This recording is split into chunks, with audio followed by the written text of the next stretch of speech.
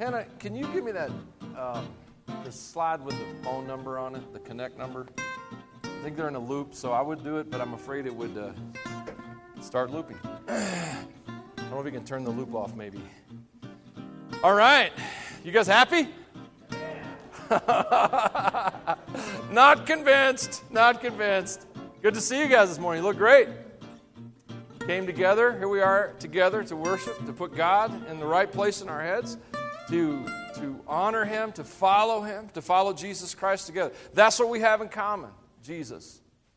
If it's your first time with us, what I'd like to ask you to do is to send a text, the word welcome, to that phone number, 307-224-4404. If you haven't done that before, please do that. It'll ask you for your email. Might even ask you for your address so we can send you a credit card or something. No, okay, just kidding. All right, so please do that anyway. And I guess I should probably roll through these announcements right quick. The 11th, there's a kids worker get-together, November 11th, Wednesday nights. Meet and greet here, 7. There it is, the 11th, 7 o'clock, meet and greet kids workers. If you're like, man, I'm ready to serve Jesus and kids, you should be here at 11, Wednesday night. You'd be here the 11th at 7. I did that on purpose so you'd remember. That was a memory hook. I didn't forget or misspeak myself at all. Also, I'm sorry, I know it's on that rotate. We can't turn it off. But no, you're okay. So we are taking donations this month for diapers and money donations. So diapers for Inside Connections, they need size 3, 4, and 6. Also diapers for the food bank, and then donations for the food bank. So and for masks. So if you want to help us out in November and you'd be willing to make donations for those kind of things, that would be awesome. All right? So today I have a... Can you give me my first slide now? Thanks, Anna. I'm sorry I'm working you overtime. You probably deserve a raise or something over there. So I have a sober subject, okay? But I'm not only do I not want this to be a downer, I want this to be real encouragement, real courage. But I'm going to tell you, you can't get to a place of real courage unless you deal with some realities. You know what I'm saying? You can't just throw on some optimism, throw on that happy face, and everything turn out. We've all tried that. We read the book and tried to implement it, and it didn't work. And so I want to deal with some realities that Jesus said were coming, some realities that have already happened in the world, but my purpose is courage. And I want to tell you why you don't have to be afraid. And then I'm going to show you how to overcome that fear. Okay? Does that sound okay with you? I need you to be here, though. I know you look either tired or grumpy. I don't know which one it is, but suck it up, Buttercup. We're going forward, all right? We're going to embrace the Word of God and charge forward in faith and not fear. Guys, you got to understand the worst parts of church history were born out of fear. And we cannot go forward in fear. We must go forward in faith. God is still God. Amen? He's my God. Jesus Christ is my Lord. Is He your Lord? Yes, amen. All right. So let's charge ahead and today. So the title of this message is called The Persecution is Here, and I promise you I wrote this weeks ago. This was not written last week. So if you're sitting there thinking of all the political things that have happened last week, and going, oh, he's going to deal with that. I'm not. This sermon's been prepared for a while because I have a belief about the future based on what Jesus said that I want to prepare for myself and I want to prepare us for. So let me start with a little bit with a history lesson, a little bit of a history lesson. Persecution is not a new thing. I don't know if you know this or not, but in 1910, the capital of North Korea was known as the Jerusalem of Asia. 25% of North Korea were Christians in 1910. And that's when Japan came in. And when they came in, they enforced emperor worship and began to persecute Christianity. They did that for about 35 years. And then at the end of World War II, Kim Jong-un, I better get the right notes here. I'm not going to get the right place. Give me a second. I forgot his name. That's how much I love him. Kim Soo-jong. Sorry. He came in with his communist ideology and a core atheist foundation to that ideology. which is what drives most of communism or has so historically. And so he began to truly persecute Christianity. And then, of course, the Korean War, where we got involved to stop the communist threat, as we said at the time.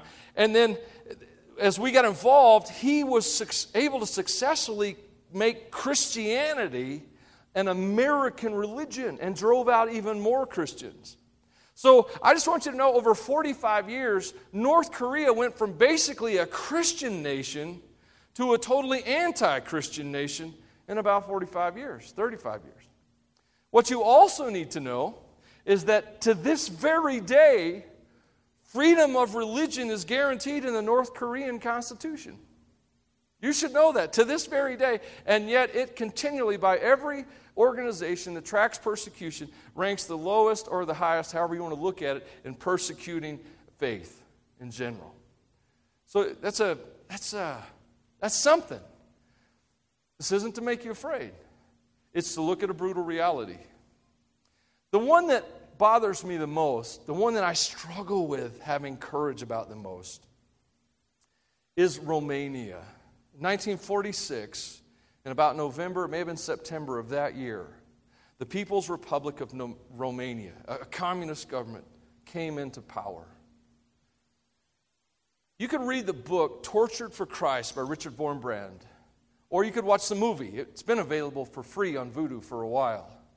And you could watch his story. But the People's Republic came in power in September, and Richard Wurmbrand, a pastor, a Lutheran pastor, was in jail in February of the next year. Less than 6 months, the persecution began. Over the next 18 years, he was in and out of prison and suffered for his faith. Persecution is not new. China has known it for years. We have talked often about the Chinese Christians and how that it seems like they're persecuted and driven underground. And then they're granted a little bit of room to breathe and they rise up above ground, maybe even get some buildings. And then the government comes back in, takes away their buildings, and the persecution renews. The most challenging place in his book, The Insanity of God, written by Nick Ripken, which is a pseudonym, but he goes over what has happened in the Middle East and how the persecution there is unique because it's not specifically government persecution. It's a different kind of persecution. It's a persecution where you don't turn your newly converted friend into the government. The family knows about it, and the family actually deals with it. So you have family members that are persecuting and even killing their own family members for converting to Christianity. So there is a reality of persecution that is not new to the world. And that's just covering not even the last 100 years. That's just some things that are going on. So what are you supposed to do with that? What are you supposed to, especially in light of what Jesus says in Matthew 24. So let me jump back to Matthew 24 here. And this is what Jesus said. You with me? Just say yeah. Even if you're asleep, say yeah. All right. Jesus told them. By the way, do you think Jesus knows what he's talking about? Yes. When you read this, I want you to think of something as I read it. Jesus, the Son of God, in his prayer time, Father revealed to him the future, showed him what was going to happen. And Jesus shared that with his disciples. This is what we're about to read. Jesus told them, "Don't let anyone mislead you, for many will come in my name claiming I'm the Messiah. They will deceive many, and you will hear of wars and threats of wars, but don't panic." Don't panic. Say, don't panic. Don't panic. Felt good, right? Maybe can't do it, but you're trying, right? Yes, these things must take place, but the end won't follow immediately. Nation will go to war against nation, kingdom against kingdom. There will be famines and earthquakes in many parts of the world, but all this is only the first of the birth pains, with more to come. Then you'll be arrested, persecuted, and killed. You'll be hated all over the world because you are my followers. And many will turn away from me and betray and hate each other. And many false prophets will appear and will deceive many people. And sin will be rampant everywhere, and the love of many will grow cold. but the one who endures to the end will be saved.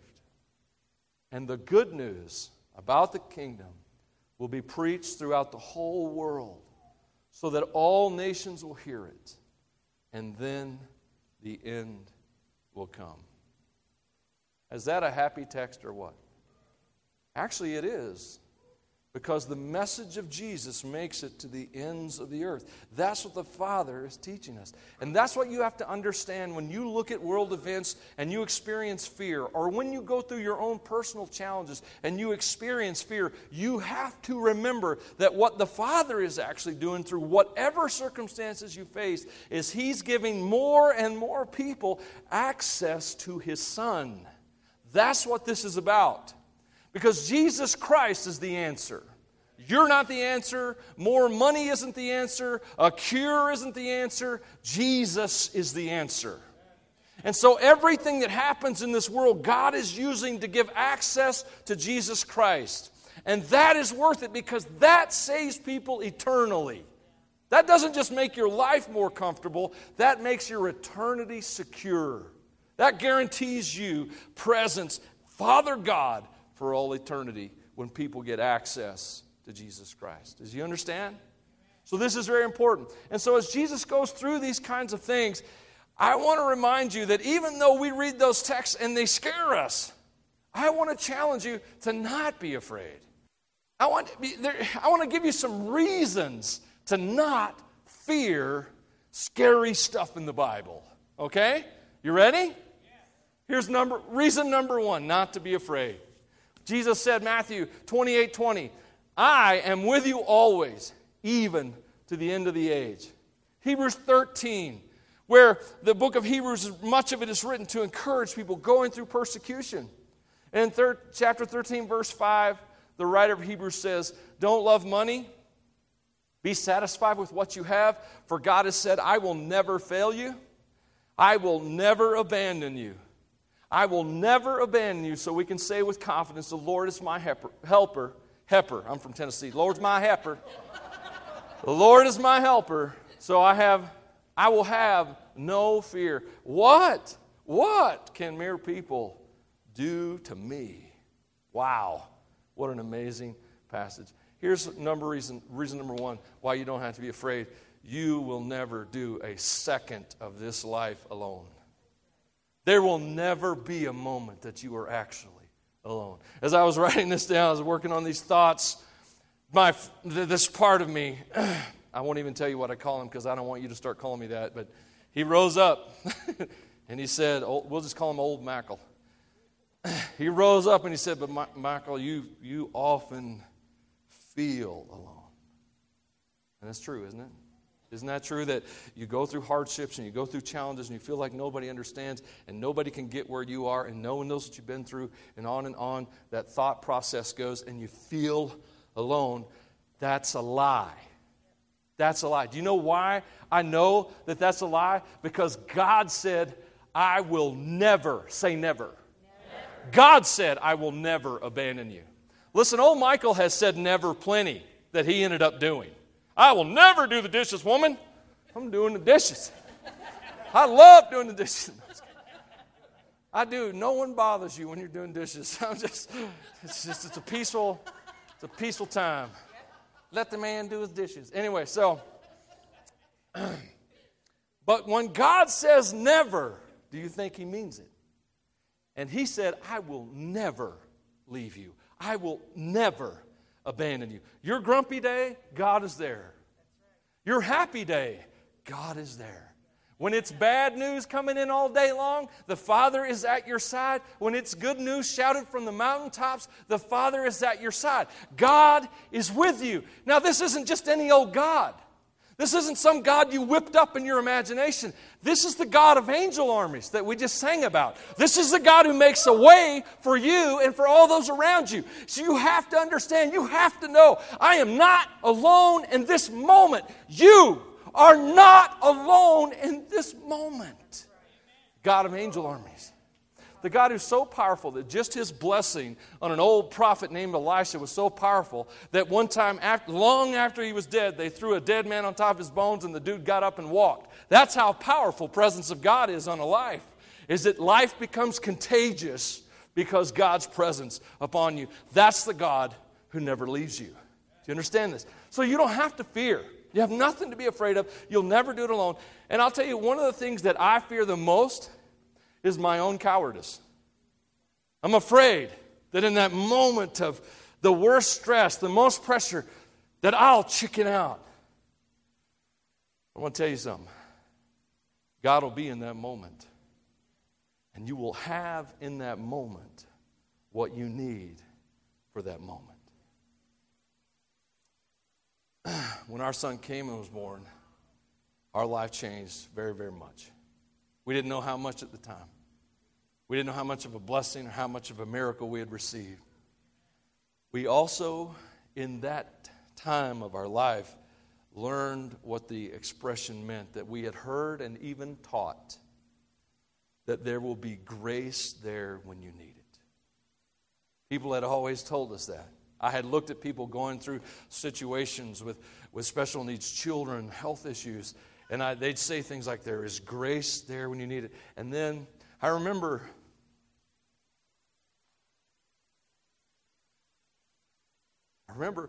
sorry, I didn't mean to share this, so here it's just all messy. I was driving to, I think it's to work or the store, I don't know. And my boss that I was working for at the time called me up on the phone. And we had just received the news that our son was going to be awesomely special. And we didn't know what that meant. And I remember my boss calling me and checking on me, saying how the baby was doing. He's also a good friend of mine. And I'm not really a crier. I know I'm old now, so I cry a lot more than I used to. But I'm not really a crier. And I'm a shouter. I really like shouting. Ask my kids. I was driving the car, and he's the first person I spoke it out loud to what I was going through. And I wasn't even thinking about it. I wasn't even thinking. We had no idea what we were going to be dealing with at that time. And I just remember as the words came out of the diagnosis that we had received on our son, I just broke down and cried, and I couldn't stop. I had to pull over. I couldn't even drive. And I'm sitting here going, God, I don't even know why I'm upset. What I want you to know is that I did not know what it was to have grace for a situation that I had no idea what it would be. But when I got there, God was there. I don't know what tomorrow brings. But I know this, when you get to your worst moment, I don't know what that could be. It could be persecution, it could be challenges in your relationships, it could be a health diagnosis that you weren't expecting, it could be anything. I don't know what it will be, I don't know when it will be, but I do know this, Father God's already there. He is there right now in that moment. He's pumping that moment full of grace. And when you get there, you're going to encounter the grace of God. You don't have to fear anything. You don't have to fear anything. Michael, I don't want things to be bad. I don't want to suffer. Sorry. Adam made the choice. We're stuck with it. When you get there, though, God says He will never leave you. He will never abandon you. You can't do anything so dumb that your Father will walk out on you. Amen? You don't have to fear. So if you are worried about tomorrow, stop. One more thing, let me share this with you. Bravery is not a feeling. No one who's ever committed a courageous act did it because they felt courageous. Bravery is not a feeling. Bravery is actually faith. That God is true, that God is there, and that no matter what the circumstances dictate, God's word, God's promise is true. You'll never be alone. You have nothing to fear. I don't know if you have read or heard the story of Kayla Mueller. She was serving as a missionary, kidnapped by Islamic militants. She spent 18 months living the unimaginable. We won't even try and imagine what she went through. It was horrible. There was nothing anyone could do. After the 18 months, she died. She died. It was horrible.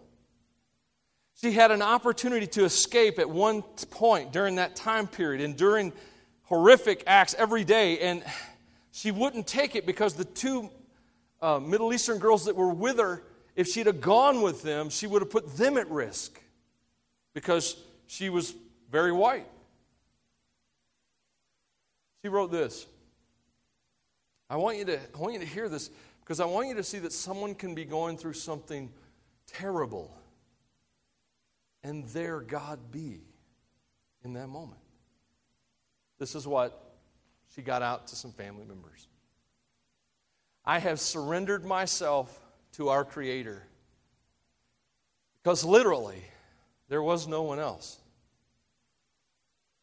By God, by your prayers, I have felt tenderly cradled in free fall. Tenderly cradled. She was living a nightmare, and her father was tenderly cradling her. I don't know what tomorrow holds, but as the hymn goes, I know who holds tomorrow. I know who inhabits that moment. You'll never be alone. So do not fear. You should also not fear persecution because, well, let me let Paul say it. Don't be intimidated in any way by your enemies. Don't be intimidated in any way by your enemies. If you know Paul's story, that sentence really carries a lot of weight. Do not be intimidated in any way by your enemies. This will be a sign to them that they're going to be destroyed, but that you are going to be saved, even by God Himself. For you've been given not only the privilege, everyone say privilege. You've been given not only the privilege of trusting in Christ, but also the privilege, say privilege, of suffering for Him. The privilege of suffering for Christ. You and I grew up in, have seen with our eyes, heard with our ears, touched with our hands, this earthly kingdom. It's our reference for most of our opinions in life. And so in this earthly kingdom, we think wealth is a wonderful thing. You got more money, you got more happiness. We think comfort and luxury are wonderful things. The more comfortable you are, the more luxury you experience, then that's better. That's what the earthly kingdom all around you is telling you. But that's not the spiritual reality. In fact, as you get into the Word of God, you'll discover that it's the rich who are at risk of losing their eternal souls because their faith is in their possessions and in their money and not in Christ. You also learn that affliction and enduring suffering makes you stronger and anchors you deeper and makes you far more stable than someone who lives in luxury and comfort. The point is that the kingdom you've been saved into by placing your faith in Christ and living in a way that trusts Him looks at things very differently than you're used to, than your eyes can see or your ears can hear. And so when it comes to this idea of suffering, Paul teaches us that we join Jesus in His suffering when we suffer for Him. Jesus' greatest triumph was the cross and the resurrection that followed 3 days later.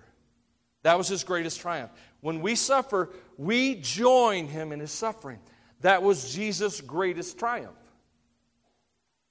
How can you and I go through suffering and see it as a shame, as something we are being punished for, when it's Jesus' greatest triumph? We have to realize that you cannot join Jesus in His place of greatest triumph and there be shamed. So there's a couple in Ethiopia. I'm going to say their names incorrectly. Is that okay? Okay, yeah. I'm just going to call them T and M. How's that? That's even better. I am not good at Ethiopian names. We had an Ethiopian missionary in a few years ago, and I massacred his name so badly, but he's a Christian, so he had to forgive me. But anyway. So the husband was ordained as a deacon in the Ethiopian Orthodox Church. And he got into the Word of God, And he discovered that Jesus is the only way of salvation. And he got excited, and he began to teach it in his church. He began to teach people that Jesus is the only way of salvation.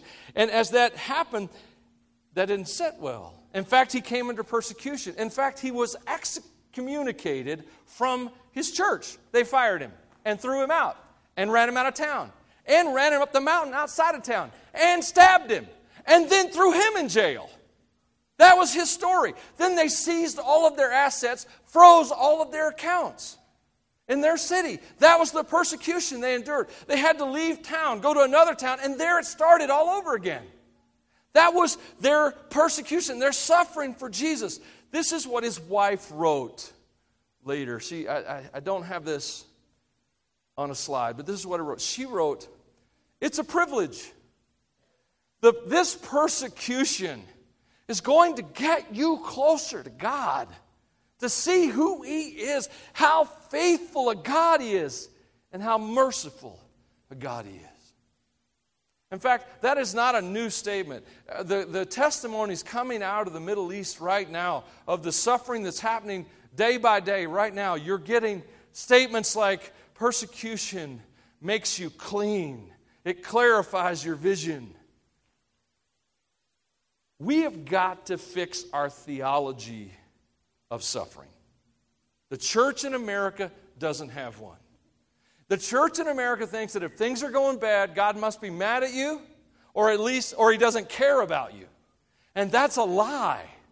Because we have to realize that when we suffer for Christ, we join him. We connect with the Father. And so if we can begin to adjust our thinking and know that no matter what comes, God is with me. He'll never leave me, never abandon me. But also to go through suffering for Jesus and with Jesus is a privilege. It's an honor. You know why? Because the third thing I want to show you is this. Because we win. That's why. I don't know. The Bible says this. 1 Peter 4:13. Instead, be very glad. Say glad. Instead, be very glad. For these trials make you partners with Christ in his suffering. Woo! So that you will have the wonderful joy. Anybody else, if they had a wonderful joy course, you'd sign up? Suffering. Wonderful joy. So that you will have the wonderful joy of seeing his glory when it's revealed to all the world. Today's suffering is not the last word. It's not. In Revelation chapter 6, verse 10 and 11, you see that Jesus Christ takes those who suffered and were martyred, and he puts on them a new robe, and he speaks over them the word and gives them rest. The one word that America needs to hear and live in more than anything else, the word rest. Jesus says they're going to be honored and given rest. And then if you read ahead to Revelation 17, you see that God takes all those persecutors and all those enemies of God and he punishes them. They end. You see, guys, the enemy always looks like the victor right up to the moment he loses. It's like a chess game. And here's God on one side of the board, and there's the enemy, Satan the accuser, the devil on the other side of the board. And the devil's that loud. Do you guys have a loudmouth friend who was a bad winner growing up? Anyone married to that person? Thanks for not answering. I just like to throw that out there. And so you got God on one side of the board, and God's God. God is chill. God's got it all. He knows how things are going. You don't sneak up on God. You never surprise God. He inhabits every moment at every point in time. He's God, man. And there's the devil over there, and he jumps a pawn, and he takes a pawn off the board and goes, yeah, pow, and smacks it off there, pawn off the board. God's just chill, and the devil's loud, rowdy, calls CNN or whoever and gets it on the news. Devil knocked a pawn off the board. The devil's the champion. I'm having more fun than I should. I know. And he does that the whole game. Knocks a knight off, knocks a bishop off, a rook off. God's down to one piece. And says, checkmate. and it is done. It's exactly what happened at the cross. It looks like Satan is winning, and he's winning, and there's a betrayer, there's an arrest, there's a false accusation, there's a condemnation of death, there's the beating, there's the march to the cross, there's being nailed to the cross, there's dying on the cross. And it looks like every step of the way the enemy's winning. And then Sunday morning, God says checkmate. And Jesus Christ rises up, and Satan's battle is lost. That's exactly how it's going to work, guys. Whew. Sorry, I really like that image there. It will look like the enemy's winning right up until God shuts him down. Okay? You have no reason to fear. If you're afraid right now, it's because you are choosing to be afraid. Choose faith. Choose to believe that God is bigger than any enemy in your life, no matter what it is. Amen? Okay, there's no reason to fear. This is why we should not fear persecution. Now let's get prepared. I'm checking the time. Doesn't mean a thing. Philippians 3:10. Paul writes, I love this verse. Underline this. Whatever you do in your phone to remember a verse, you need this verse. You need both of these verses. Paul writes, I want. Man, this is the Apostle Paul. This is the Apostle Paul writing from jail. Already got a life, several years of suffering for Christ and preaching for Christ and seeing lives change for Christ. He's got years of it behind him. And here he sits in this jail and he writes the words, I want to know Christ. I want to know Christ. Does that level up your game or what? I want to know Christ and experience the mighty power that raised him from the dead. This was Paul's mission. It wasn't about, yes, he had the mission of getting the gospel out there and getting the gospel to the edges of the earth, or the ends of the earth. But that was not, the primary focus was not that. The primary focus was, I want to know Christ and experience the mighty power that raised him from the dead. That was Paul's heart and motivation. I want to suffer with him. I want this. Sharing in his death, so that one way or another, I will experience the resurrection from the dead. Here's what we need to do. Once we grapple with the reality that we don't have a reason to fear, here's what we need to do. We need to go hard after Jesus. We need to go hard after Jesus. Ask yourself a question right now. How could I go harder after Jesus today? How could I pursue him more? How could I know him better? How can I connect with him? How could I love him? How could I represent him? How can I level up my Jesus game? How can I do that? How can I press into him and his faith become greater in me? You see, Jesus is the answer. Jesus is the priority. Jesus is your hope. It's not your bank accounts. It's not the next health report. It's not anybody's opinion of you. It's not how many likes you get on stupid face-to-mediagram distinctive book. I made that up.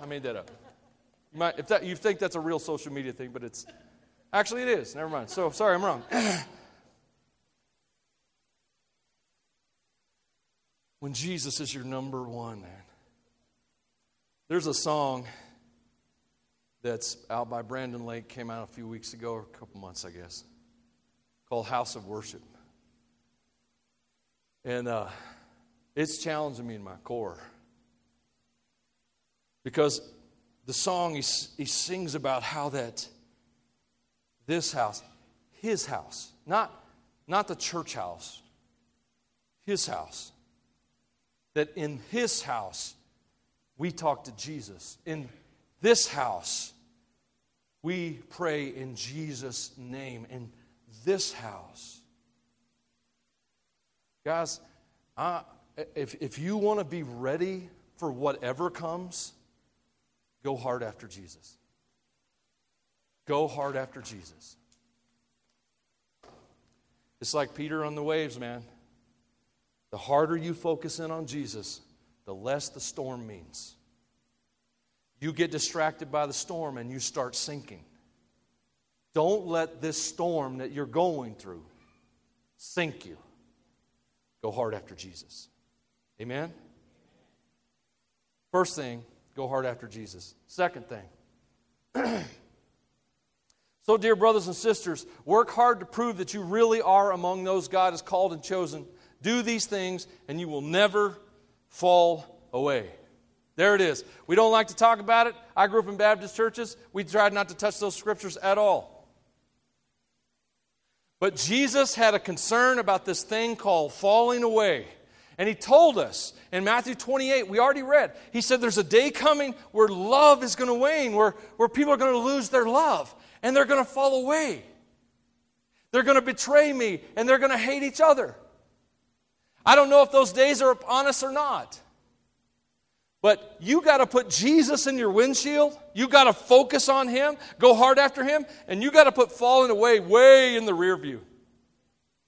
When Christy and I do marriage coaching, we have a hard time getting past the first session, and here's why. I'll tell you now. It'll save you the phone call.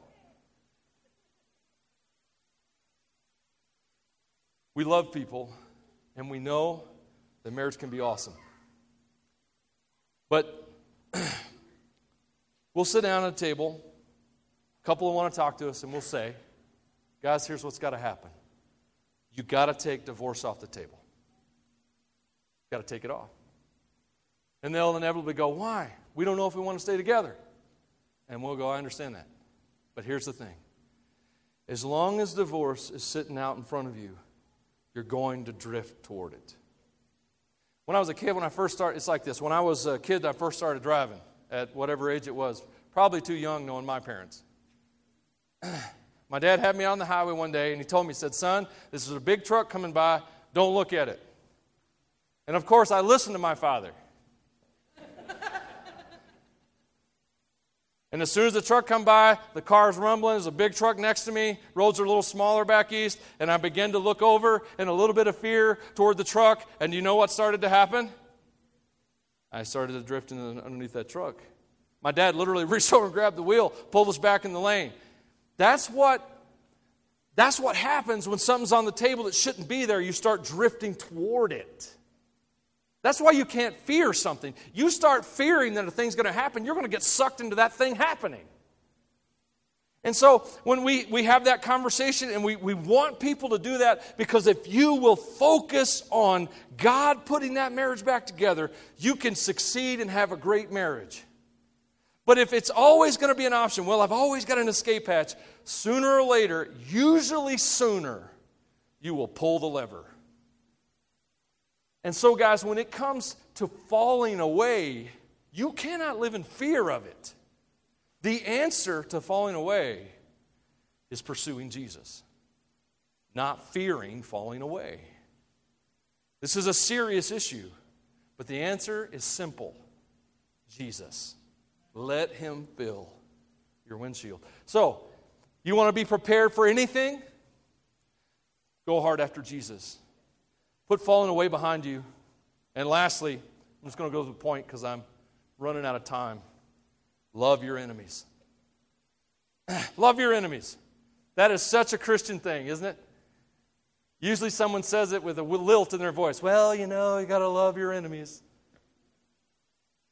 Ooh. We say it, but we don't do it. The theology of it makes sense. The application, not so much. Jesus said, love those who persecute you. Why? Do you realize that the enemy and those that he has tricked into following him, they want you to hate them. They want you to. And so when we get sucked into that lie, We do not look like Jesus Christ. In fact, let me tell you what's happening when we begin to hate our enemies and we begin to fear the future. This will help you. Fear is an indicator of something. Where I'm afraid, I have no love. You see, John writes in 1 John 4:10 that perfect love casts out fear. And so when there's a place in my life that I'm afraid of the future, I'm afraid of whatever could come, I'm afraid of this diagnosis, I'm afraid of whatever. When I have that moment of fear, love is missing. And so here's how you beat it. Here's how you overcome fear in your life. Learn to love in that moment. What did Jesus do? As he's being crucified, he's being nailed to a cross. He had every reason to hate the people who had unjustly condemned him and were now killing him. He had every reason to call in a legion of angels to wipe those dudes out. What does he do? As he's laying there, being nailed to a cross, Jesus says, Father, forgive them. They don't know what they're doing. Granted, the second part's easy. We like to say they don't know what they're doing. But the truth is, we have a hard time saying, Father, forgive them. So if you're in a moment where you're afraid right now, ask yourself this question. How can I love here? How can I love here? How can I say, Father, forgive them here? What would that look like if I brought love into this moment of fear? I don't know. I don't know what that's going to look like for you. All I know is that if we move forward and we focus hard on Jesus, so hard that falling away from Him isn't even an option, isn't even on our radar. And then when the difficult times come and the persecutors come and the trolls on your social media accounts show up and the people attack you at work or whatever it is, and rather than being afraid of them, by the way, angry and afraid are the same thing with just two different shades of light on them, okay? And so whenever that fear shows up, the first question I need to ask is, how can I love here? How can I love here? This is the main point I'm trying to drive home today, so I thought I'd just give it to you. Simple. Persecution is not a reason to fear. Fear's driven the worst parts of church history. Do not be afraid. Be encouraged. Be prepared. How do you prepare? We just went through it. Go hard after Jesus. Could you go harder after Jesus today?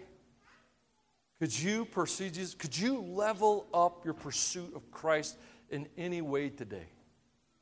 Could you pray more? Could you open your Bible more? Could you get into a small group and get some people around you who are pursuing Jesus more? Could you do that?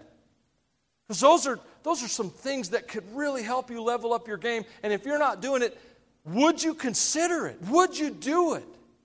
Would you pray more, read more, think about God more, worship more, and do it with other believers? Would you consider